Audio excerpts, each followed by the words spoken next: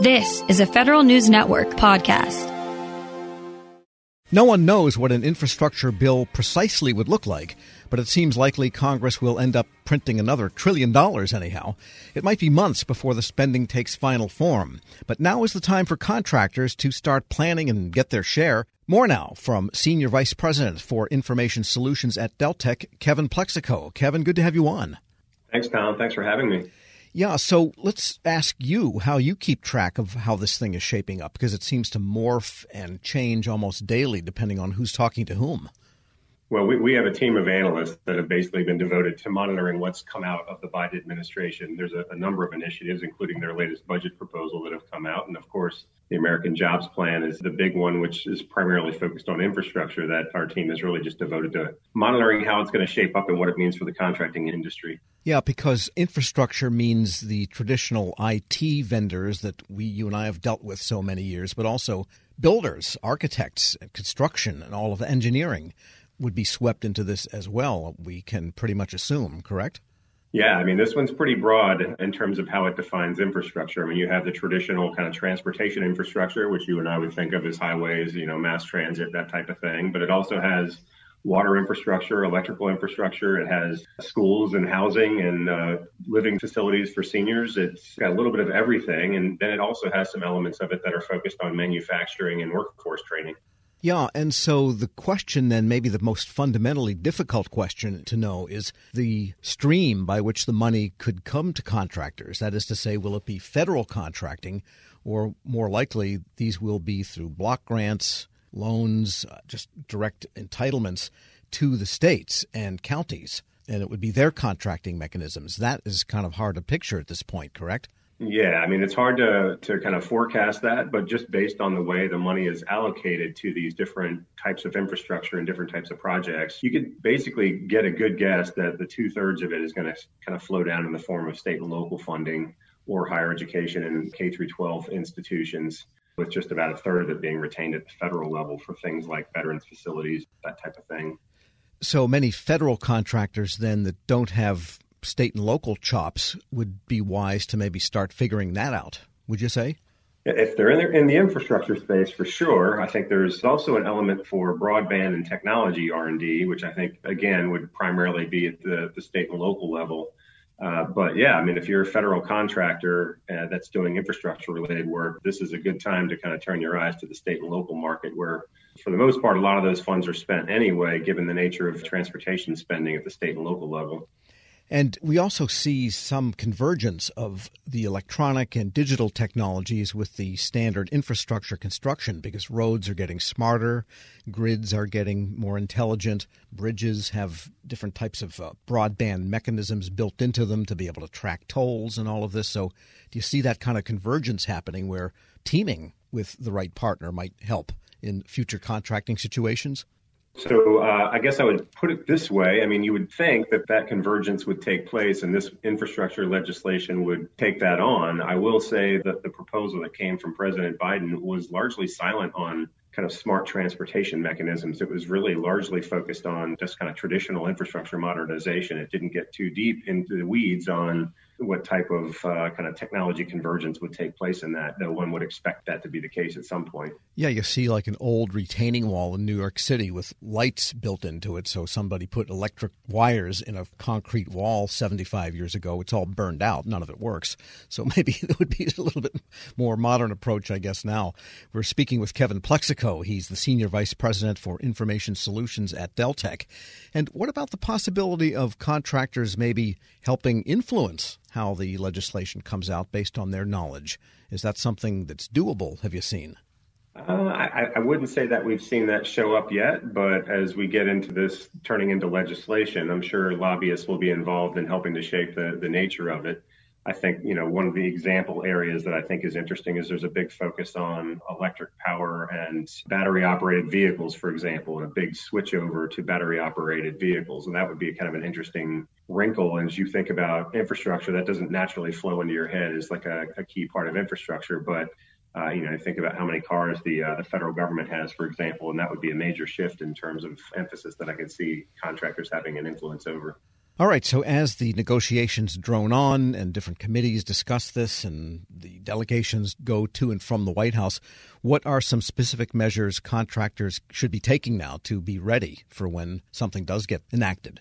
Well, I think the key thing is just making sure you understand the provisions that have been proposed, because that's going to draw you into certain areas of infrastructure and where the investments are placed. And I think it's probably unrealistic for most companies to think they're going to touch on all the different areas that are incorporated into the American Jobs Plan. But for example, someone who provides power cabling and electricity infrastructure, that's one stream that's very focused. And a lot of that has to also do with climate change measures and kind of preventing the shift in the climate. If you're focused in Department of Veterans Affairs, then you want to be focused on medical care facilities. And what does that mean for how they're going to make investments? Where might they be pushing those investments? And, we've talked a lot about this notion of what they call shovel-ready projects. You would expect that they're going to focus on things that have already been identified as a need area. And so trying to get your arms around some of those areas that were identified, even under the Trump administration, when he was trying to push forward with an infrastructure legislation, I think would be a good place to start in terms of identifying where these priority areas might be.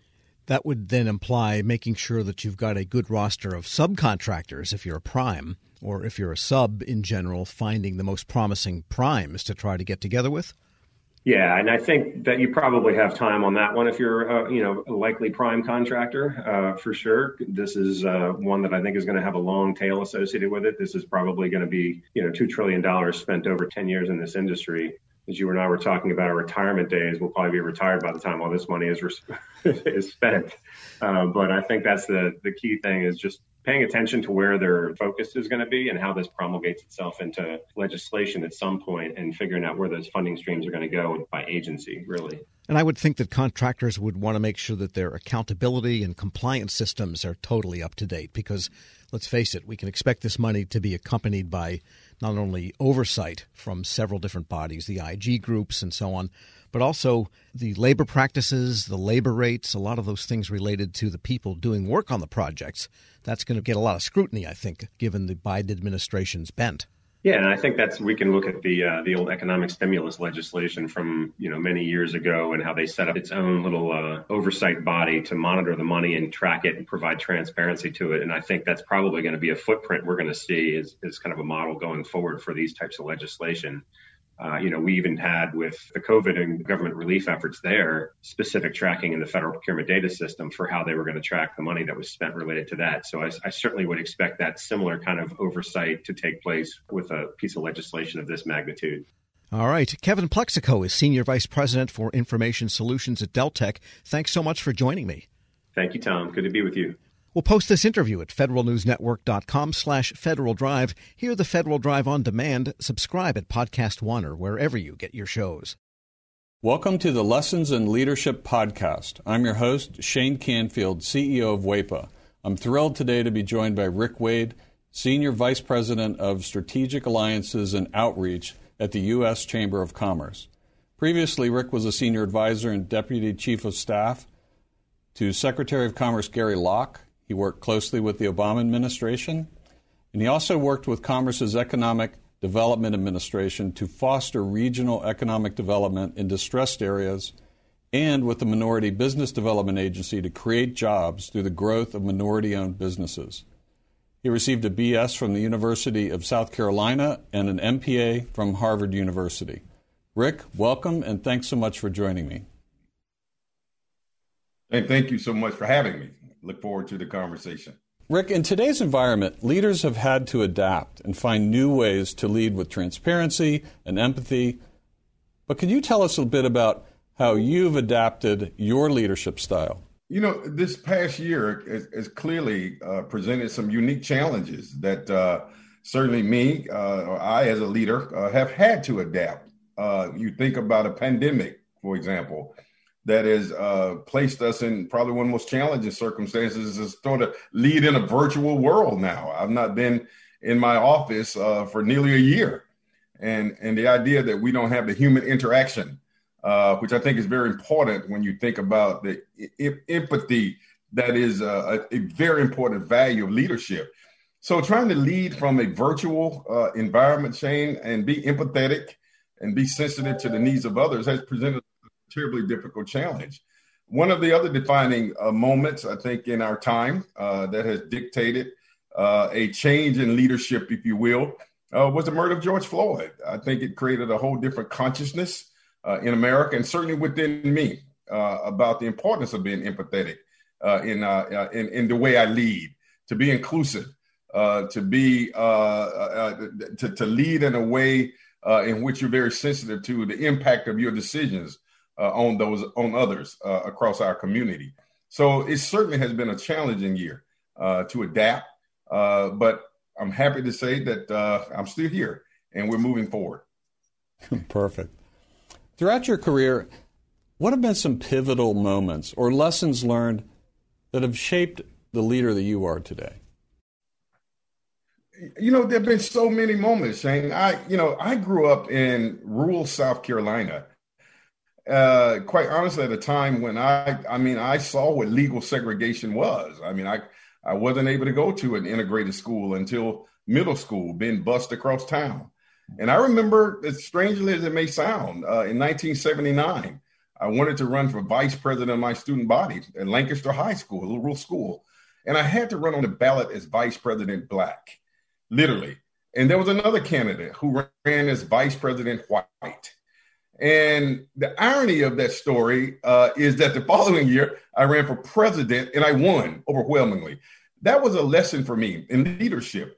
And the lesson there was, perseverance, have the tenacity, have a vision, and overcoming barriers. And I didn't let the idea that the construct that I had to run as vice president deter me from reaching my bigger dream, which was to represent students. So I know that perhaps may be a small example of leadership, but it really did define how I view myself, the vision that I have, my willingness to fight for change. And that was the beginning. I think that set the foundation of how I lead. And there have been so many other moments. One of the most defining moments for me personally was the massacre at Mother Emanuel Church in Charleston, South Carolina. A very close friend of mine, Senator Reverend Clemente Pinckney, who lost his life.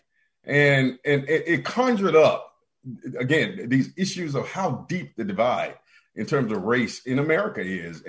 But it also inspired me to lead even more and to lead harder and to lead with diligence and vigilance to help close that divide. So there have been so many defining moments in my career. I will tell you, even after the murder of George Floyd and my role at the U.S. Chamber of Commerce to galvanize the business community, inspired by that tragedy. And now we have a whole broad, historic, sweeping, what we call equality of opportunity initiative that I'm leading, that I was inspired to develop.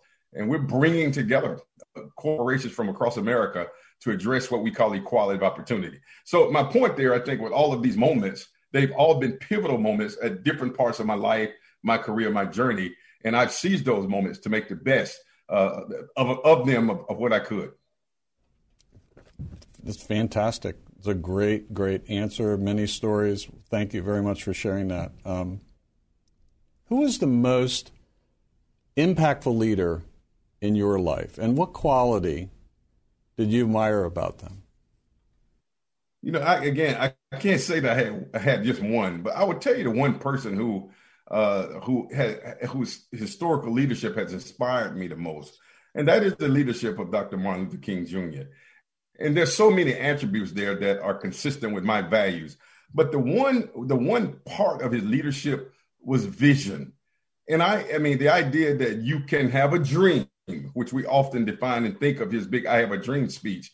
But I think that's a really important attribute of leadership, Shane, that you can sort of see beyond the challenges of today and see a better future for people and for yourself. So the idea that leaders have vision, despite the challenges, is seeing a forest despite the trees, it's seeing an opportunity despite the barriers.